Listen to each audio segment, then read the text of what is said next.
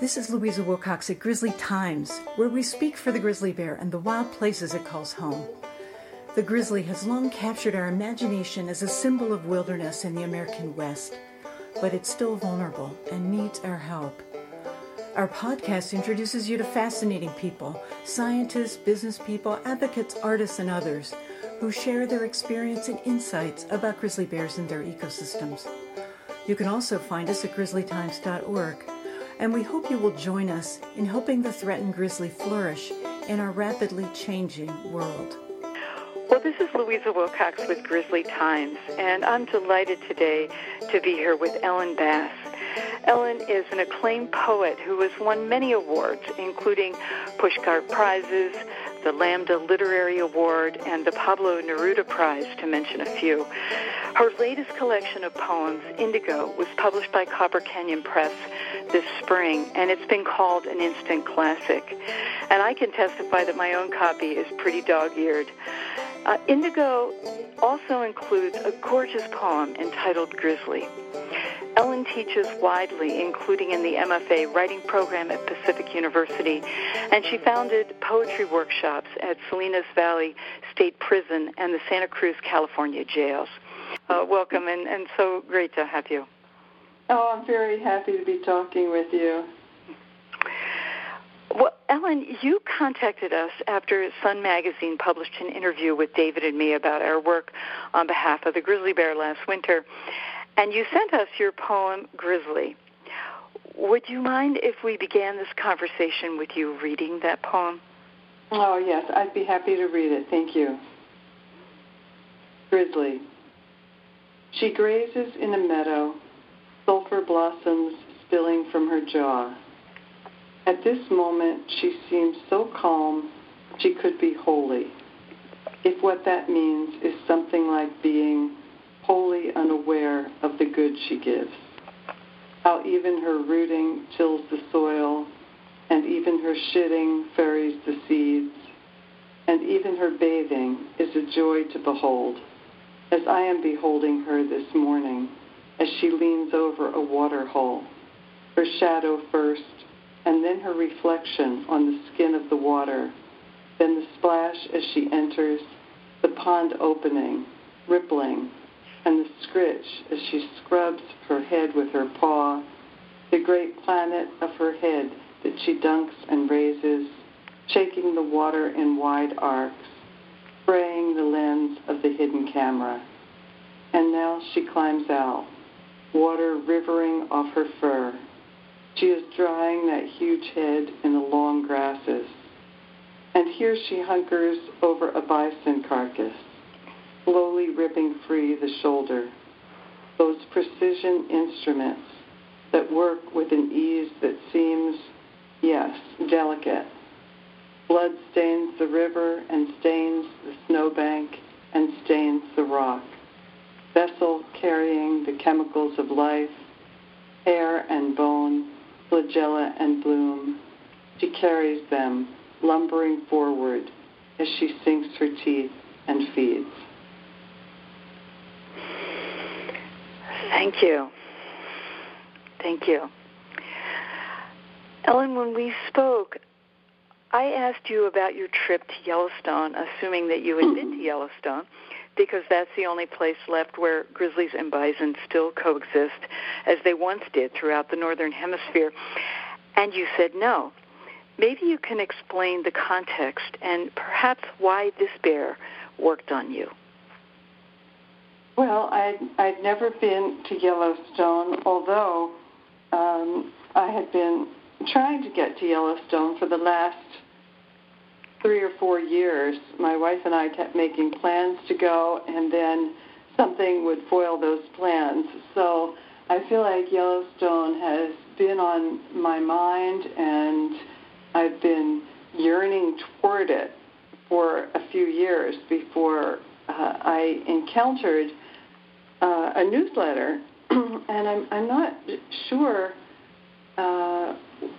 what it was now. I think it was actually a call about, it was something that came into my inbox, and I think it was asking for me to sign something about protecting the bears right outside of Yellowstone.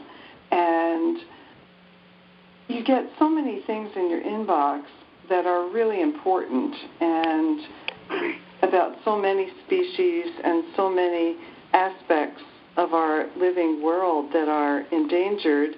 And a lot of them I don't attend to because there's so many. But once in a while, something just grabs me, and I guess it was, in a way, just a kind of serendipity that this just grabbed me. And I started reading about it, and then I started reading more about it, just that way in which you can kind of go from one thing to another online so easily and actually bump into a lot of very important information from people who know a lot about what's going on. So I got more and more into it, and then I bumped into these videos of this one bear who I started watching this bear bathing, and I was just mesmerized. I was just entranced, and the sound was pretty good on this video. And so I could not only see the bear, I could hear the water splashing when the bear came out of the water. I could hear that sound of her rubbing her, I call her, I don't really know, rubbing her on the grasses. And I just couldn't stop watching this over and over. And then also watching this bear eating the bison. And as I try and describe in the poem, this extreme delicacy. I mean, her claws are so long, and they just seemed like somebody handling 10 chopsticks really carefully and precisely. She wasn't just sort of, just destroying this bison, even though she was pulling it apart, but she was doing it with no more force than was needed. And because her claws are so strong and so sharp, not a lot of force was needed. So it was a very delicate maneuver as she was, I just could picture myself so easily. I don't know what I could compare it to, like maybe eating hard-shelled crab or something like that, where you just, have a lot of maneuvering to do to eat the thing. And I was just amazed at watching it, and I wanted just to try and capture it in language. And I didn't really have, a message. I wasn't. I just wanted to capture it, and I wanted to honor this bear. I wanted to admire the bear and just, take this photograph, a kind of living photograph in words, so that I could have that relationship with what I had seen, with that image. And then, hopefully the other people would see that image. And,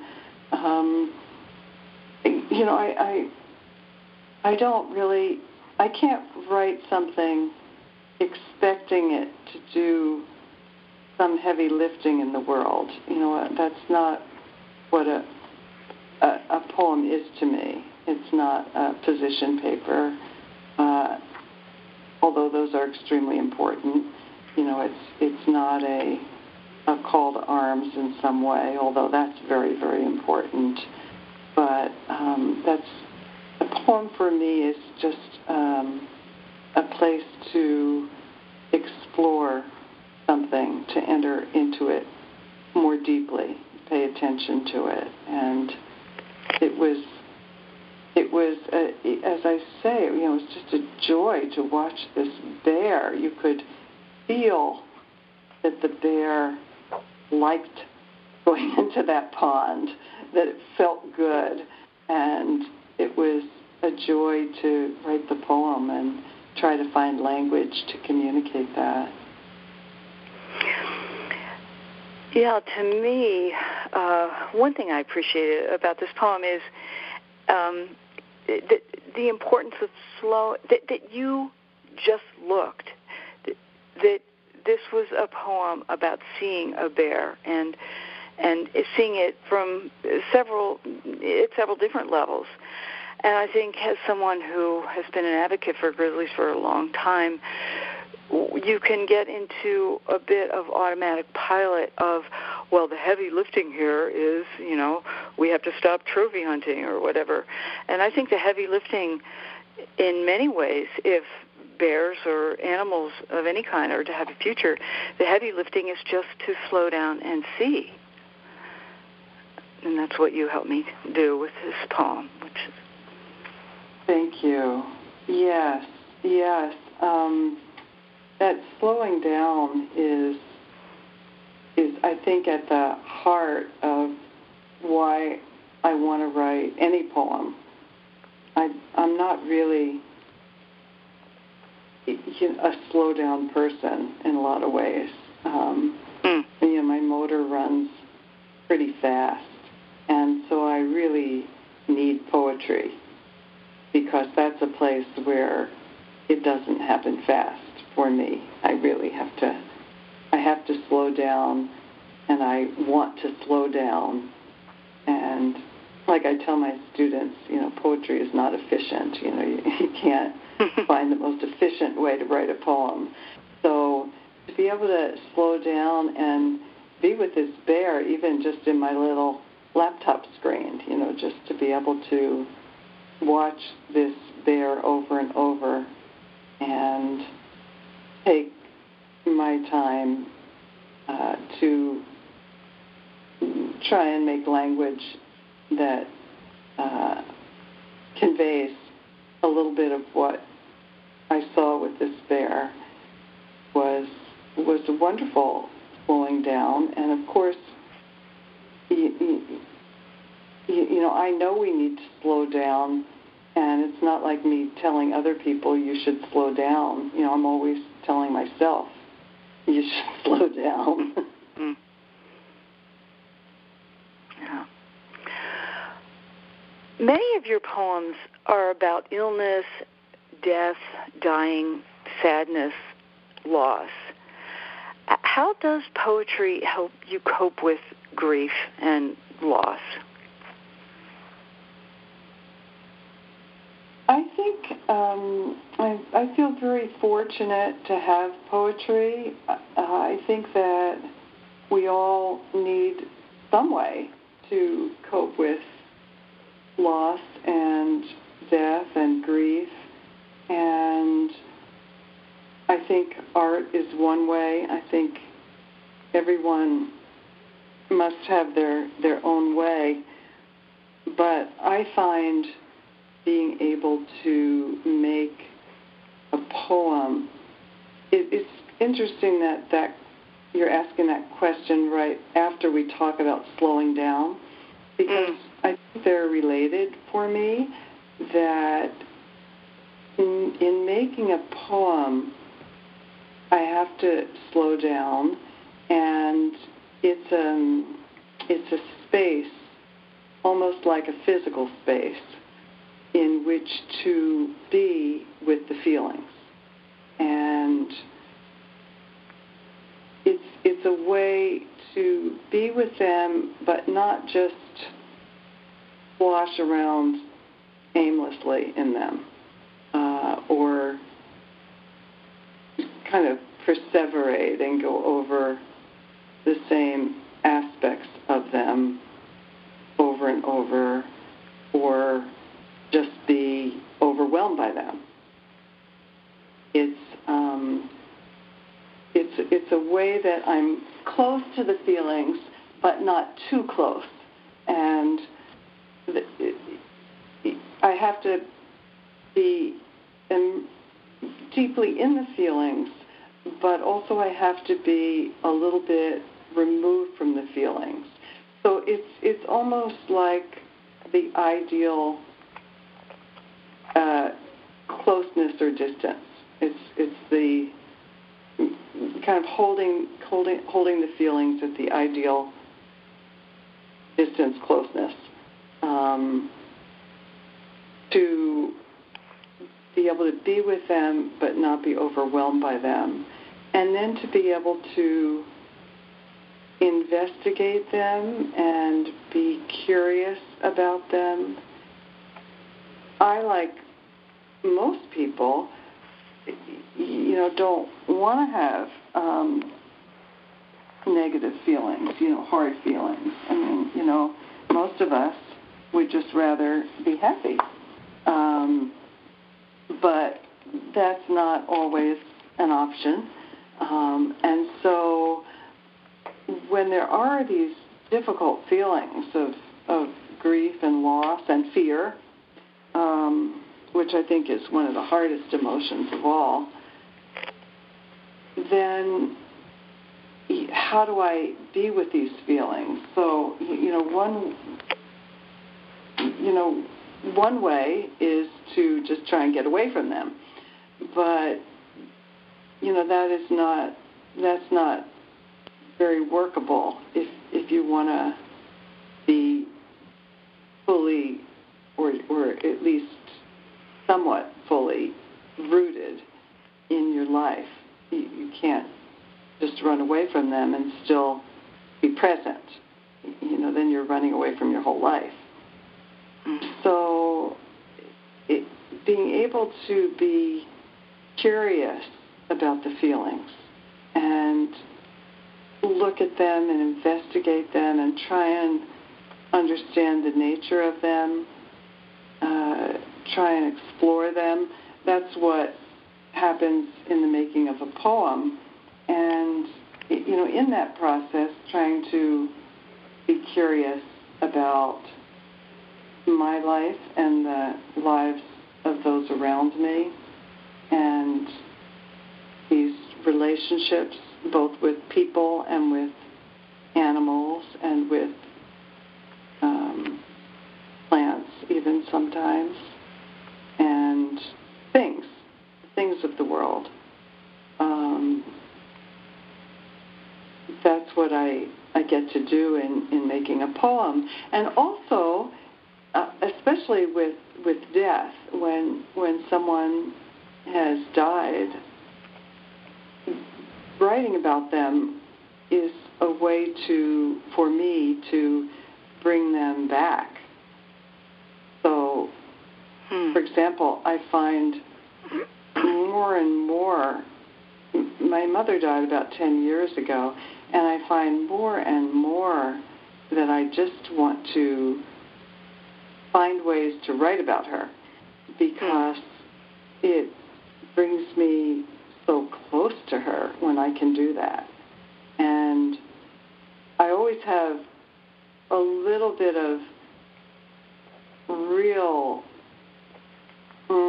kind of wrenching, a little just kind of shiver of wrenching grief if I write a poem about my mother that I can't show it to her. But the bigger feeling is that I get to remember her so vividly when I'm able to write about her. Yeah. Well, many of your poems are filled with humor, such as delighting in grease as you cook pork chops, or your envy of seeing a man with gorgeous indigo tattoos jogging down the street with his infant in a stroller. Maybe you can share a bit about where your inspirations come from. I think they're pretty eclectic, and it's interesting because sometimes there are people and experiences that are really important to me and central to my life, and I've never been able to write about them successfully. And other times, there's something that seems so peripheral and kind of random, and yet somehow I have an entrance there into writing a poem. So, I mean, some things are obvious, like, of course, my mother would be important to me. But many times the inspiration does seem like it's so accidental, and yet there it is. So it's a bit of a mystery to me what turns out to be the inspiration of a poem and what doesn't, to a certain extent. For example, my best friend is somebody who has been my best friend for over 50 years, and I love her so deeply, and I think she's such an interesting person, and the way we met is so interesting, and I have so much to say, that I could write an essay about her and our relationship and what it meant to me. And she's an artist, a visual artist, and I have never been able to write a successful poem about her. And I've tried, so many times. And why is that? I have no idea, none at all. And yet, somebody else, I have a poem from way back about a man that I sat next to on a plane, and we both went to sleep, and had a cold, and but I was still glad to be next to him because he was very large and the plane was very cold, and so I was getting a little warmth from him. So, it's like, this is somebody I've never even spoken to, and yet he wound up being the inspiration for a poem, and I can't get one single poem about this woman who I am so deeply attached to. So the inspirations are not within my control, but I am always on the lookout for them. I always, have my antenna out for them, and I'm always hoping for them. But what catches and what doesn't is a little bit mysterious, or a lot mysterious to me. Some things seem more obvious. Like a lot of the poems in my most recent book, Indigo, are my grappling with a time in my life where my wife was going through a serious illness, and these poems are my grappling with my experience of that, not with her experience, but with my own. And so that seems more obvious. Like, of course, that would be something that I would want to write about because it was so prominent in my life then. But much of it is mysterious. For many of us who see what's happening to this planet, ice sheets collapsing in the Arctic, or protests more recently over police brutality, it's easier than ever to get consumed by anger and condemnation. And the speed of mainstream and social media seems to encourage us to have quick judgments about so many things. How does writing poetry affect your instincts to judge, or perhaps to look away? I don't think it makes me want to look away. I think poetry always makes you want to look at. And so I don't think it makes me want to look away, but it definitely affects that instinct to judge. And I don't mean by that I'm neutral. I mean, I'm certainly distressed by so many things that are going on, and I think that so many things that are going on are wrong. There's no doubt about it. I mean, police brutality against black lives is just abhorrent to me. And so I have that judgment, but I can't make a poem out of that judgment. I have to, in order to make a poem, I have to enter from, I have to find some way in. And it's the same thing about the climate crisis. I can't just say this is a disastrous thing that's happening to our planet. I need some way in order to explore. And I think that's not that there aren't. Anything you say about poetry, there are examples of poems that do the opposite of what you say a poem needs to do and are incredibly successful. So there's no statement that applies across the board. But I think I can talk about me and the way that I need to enter into a poem, which is from a place of curiosity, from a place of trying to discover something I don't already know. So I feel very confident that I know that police brutality is a horrible, horrible terror, and I have a very clear judgment about it. But I can't write a poem from that judgment. I have to write a poem to try and explore something that I didn't already know before I began to write the poem. And if we then also, well, let me say this, it's very, very hard. I admire so much the poems that are written about these crucial, big topics and events and issues of our day. They're very, very hard for me to write. When I am able to manage to write a poem about something that is a large social, public, political concern, I'm so grateful because they're few and far between for me.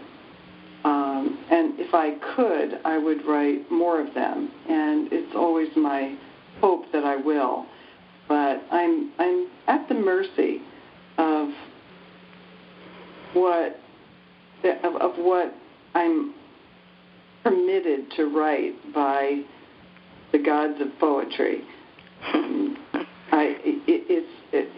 It's like when I don't believe in a muse really, but just kind of talking metaphorically, it's like when the muse offers me something, I just have to say yes to whatever it is, and often I have to be overriding a strong feeling or thought which says, oh, this is too trivial, there's so many important things going on, I shouldn't be writing about this very small thing, whatever that might be, this very personal small thing. But I have to just override that and write what I'm given to write or what I'm allowed access into or what I have the skills to write, and be grateful for that. And I also know from many years of writing, and I've been writing for over half a century, I know that I'm always teaching myself something, and that I may be in these poems that I feel are less monumental, I may be teaching myself something that I will need to write a poem that speaks to these larger issues. So I always have to trust, going back to that trusting that that nothing is wasted, and that the time that I spend writing a poem that is about something very small, or the time that I spend writing a poem that ultimately fails, which most of them do, that nothing is wasted, and that I never know what it is that I am preparing myself for. And I just say something maybe about judging in poems that aren't about larger issues.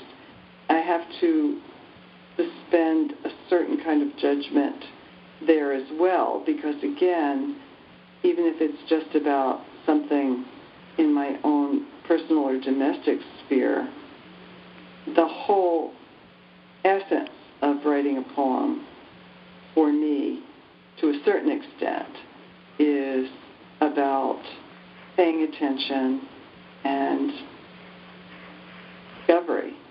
So if my judgment is too firm and rigid, then I really can't discover anything, because I'm entering, again, from a position of feeling that I know it all.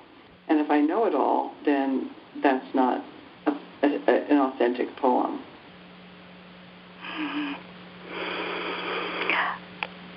I really loved your poem Reincarnation, and in it there's a little bit that you wrote, quote, "The oyster persists in filtering seawater and fashioning the daily irritations into luster."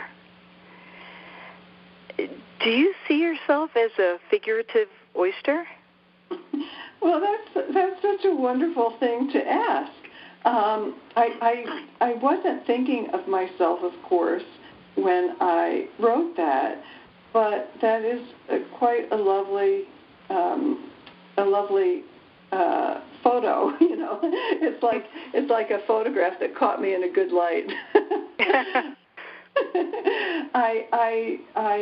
I love that image, and I don't know that I am capable of doing that all the time, but in a way, yes. I think that what one does in poetry is to try to take suffering and the daily irritations and turn them into art, to make art out of them.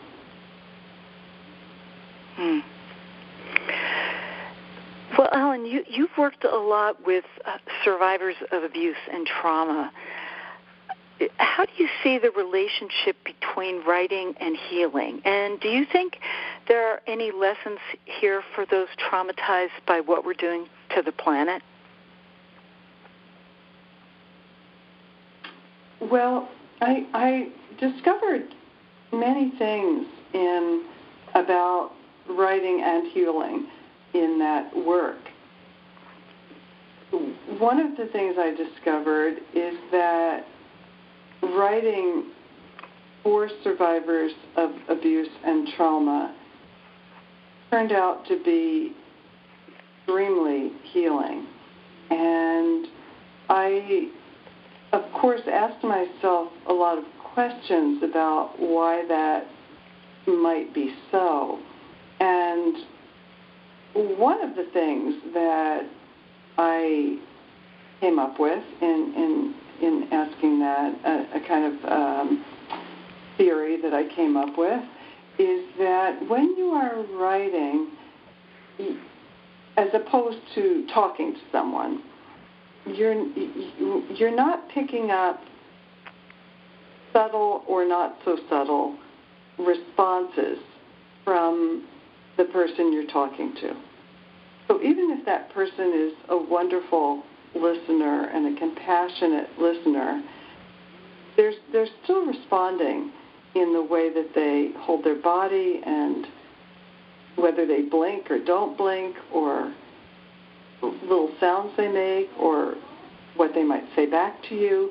So in some way you're in relationship, And although that can be supportive, it also is another factor. Whereas when you're writing, no one is responding. And so it's just between you and you. And there's a way in which, I didn't know this, but it was reflected back to me after I had been doing this work for some time, that when people write, they do put themselves into a kind of trance, a kind of hypnotic trance. And so they have the possibility of going very deeply into the experience and to some extent reliving the experience. But this time, not with, of course, they're going through it again, but they're going through it, they're more in control of it because they are writing it down. And as I was talking before, they're holding it at a different distance. Mm-hmm. It's not necessarily overwhelming them.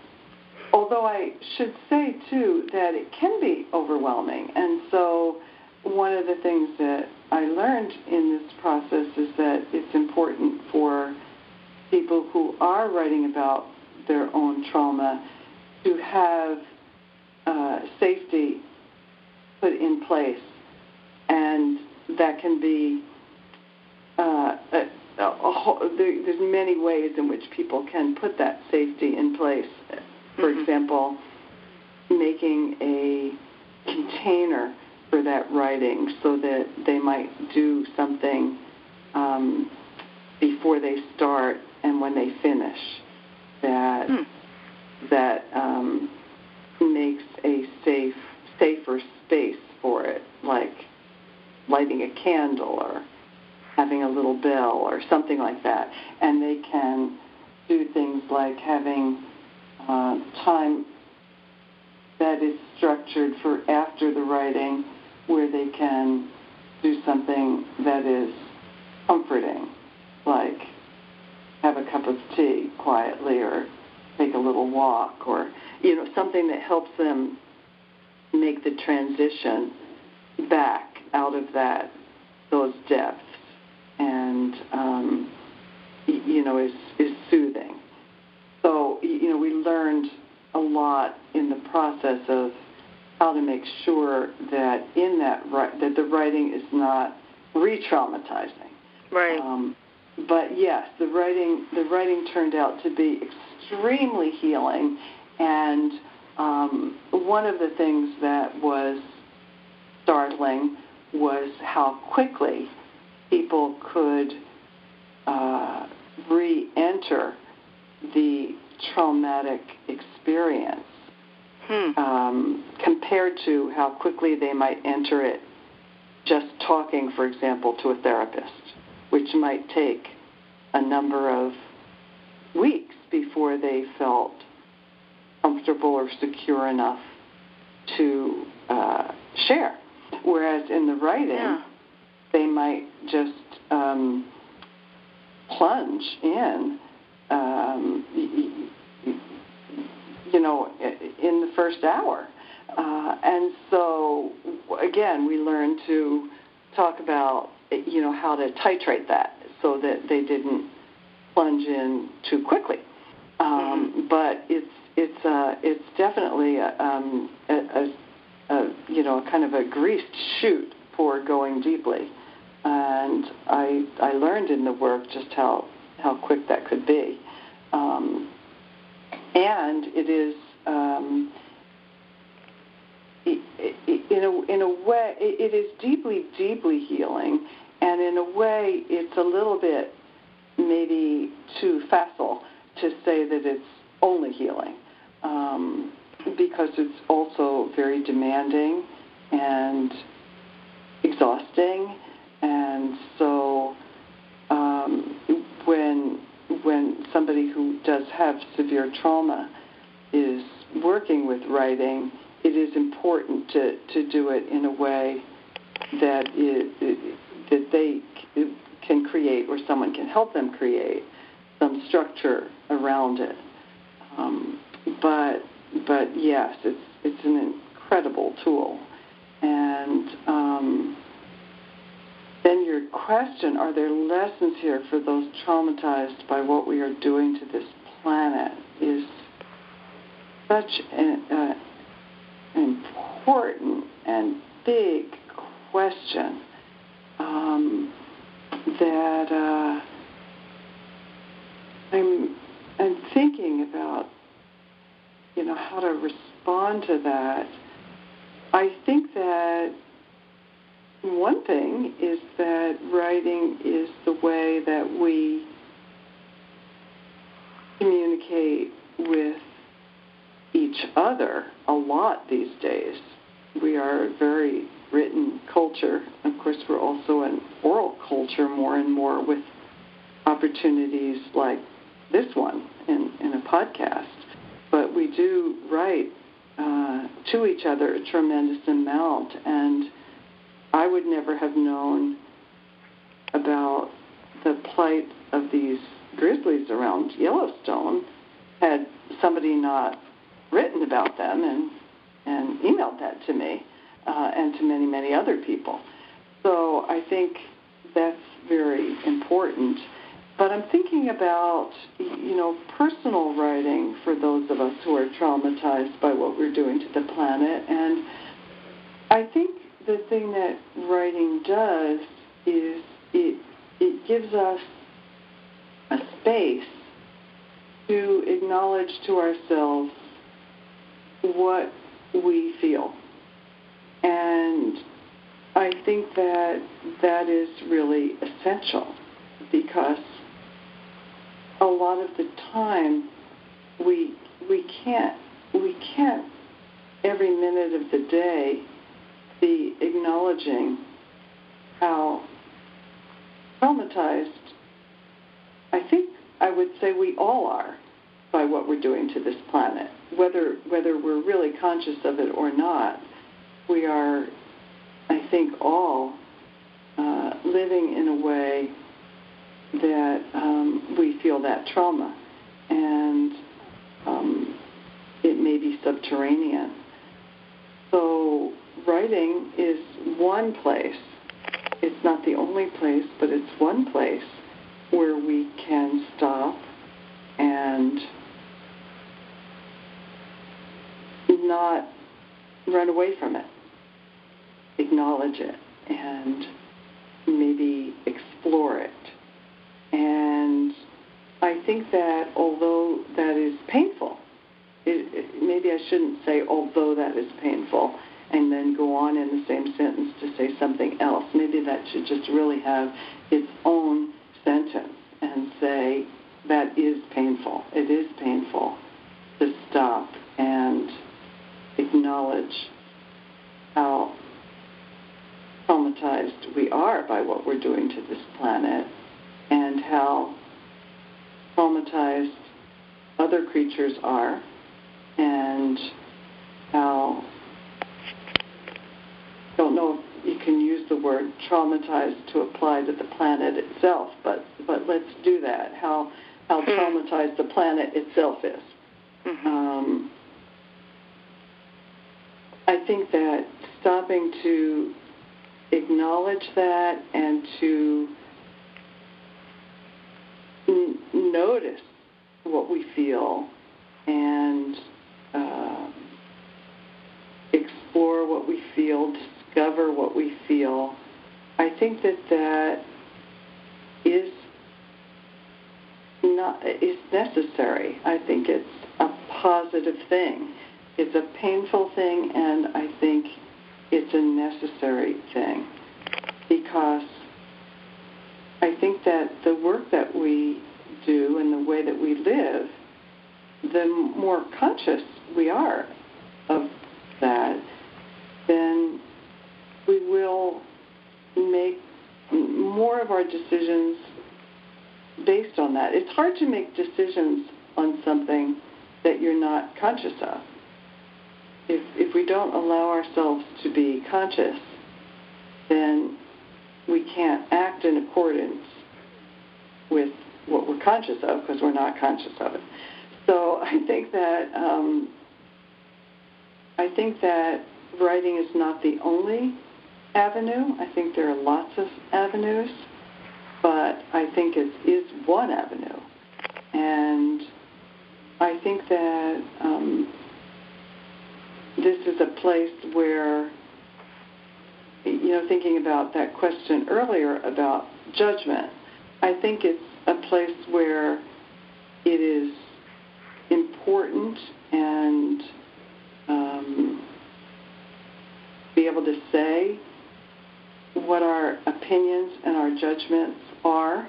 And then I think it's also important to go beyond them and to really investigate our own experience, our own feelings, and to investigate the world, that the living world that still is here.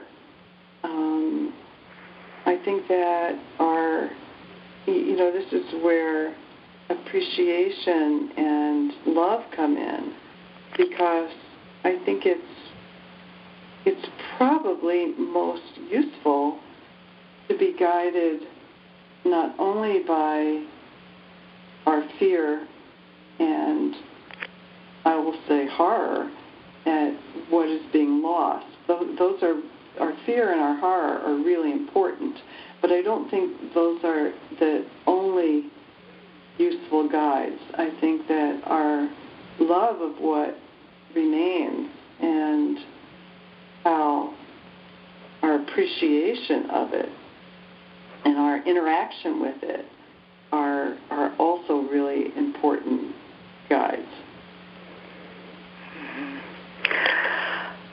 Yeah, Ellen, I really appreciate the approach you're offering here, and it makes me reflect on my many years as an advocate, as a professional advocate, if you will, for wildlife and wild places. And in the groups that I have worked with, and what I've seen in the conservation movement, there is not really an approach, a skillful approach for dealing with what a lot of us feel, which is grief over, climate change, over extermination of species, over destruction of places that we love, and often that grief is transmogrified into anger, lashing out against government officials typically, or corporations, and that may be deserved, but there what you're getting at is, I think, a broader approach rooted in love, really love of this planet, of other beings, and that's very helpful. And I guess I wish conservation groups engaged in this work would kind of realize, in a more sophisticated way, the toll that the work itself has on the people. I can only imagine. Yeah, it's hard. It's hard, and especially if you've got this narrative of, I have to be professional, I can't let this show. Yes, you can't let it show in a meeting with the Forest Service, maybe, but you have to find a way of dealing with the feelings. So that's really intriguing, Louisa. I think about Joanna Macy's work around nuclear issues, and her workshops that she has run with making room for people to talk about their grief and their fear, and I'm not. I'm not a anything. I'm not really an activist at all in the area of conservation, even though I care a lot, and I'm certainly not a professional activist. And so I don't know a lot about how these organizations and circles, operate and what's available. And you're saying that just really intrigues me of how wonderful it would be if that could be offered. Mm-hmm. That could be, offered. And if people doing this work would want to have something like that. Do you think they would want that? Mm-hmm. I mean, I worry a lot about the younger generation coming up in the world of climate change and energy. I mean, energy, some of these really difficult issues, and they're in their teens, which is incredibly laudable. But they are going to need some help in navigating not just the political world and social problems, but their internal landscape. It's like what we have left them. It's a massive challenge. My daughter-in-law is doing work now with young people, high school age mostly, and a little bit younger and a little bit older, with using creativity to grapple with their feelings and their feeling responses, their thoughts and feelings around the climate crisis. And they're they're making videos. And it's really being rewarding and exciting. And they have, these young people have so many feelings, and they're so welcoming of this opportunity, and the videos that they're making are really incredible. I mean, I think that they're more convincing than anything that I've seen on television or that comes through kind of professionally made online, because they have such immediacy and they're so authentic and real. They really knock me out. She's doing a PhD on this. She's just finishing it at UC Davis, and wants to find ways to just keep doing more and more of this. But yes, the young people need this so much. That's such exciting work. It is really wonderful to hear. And just the simple power of an authentic voice. And, as someone who polished up my testimony to Congress and all this, and yes, I thought it was powerful at the time, but it was so produced, much of what I did. And I imagine that's necessary when you are dealing with Congress. To some extent, but I think that's all you do. Yes, right. Is there a place? And it would be very interesting, wouldn't it, if some of the people who are involved in doing this work day in and day out could have, and even some of the older people, could have a place for their own feelings.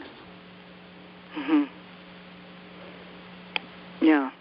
I think that's important. I mean, I think in retirement, I've had a lot of opportunity to reflect and actually invite, feelings that I, had really pushed away because they were overwhelming and I had deadlines, and yes, it wasn't kind of encouraged. But I agree, it would be, I think, important, especially to younger people coming into it that hope to stay with the challenges that we have left them.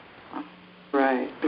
Yeah, I think about all the young people in the Sunrise Movement and other movements who are working so hard now.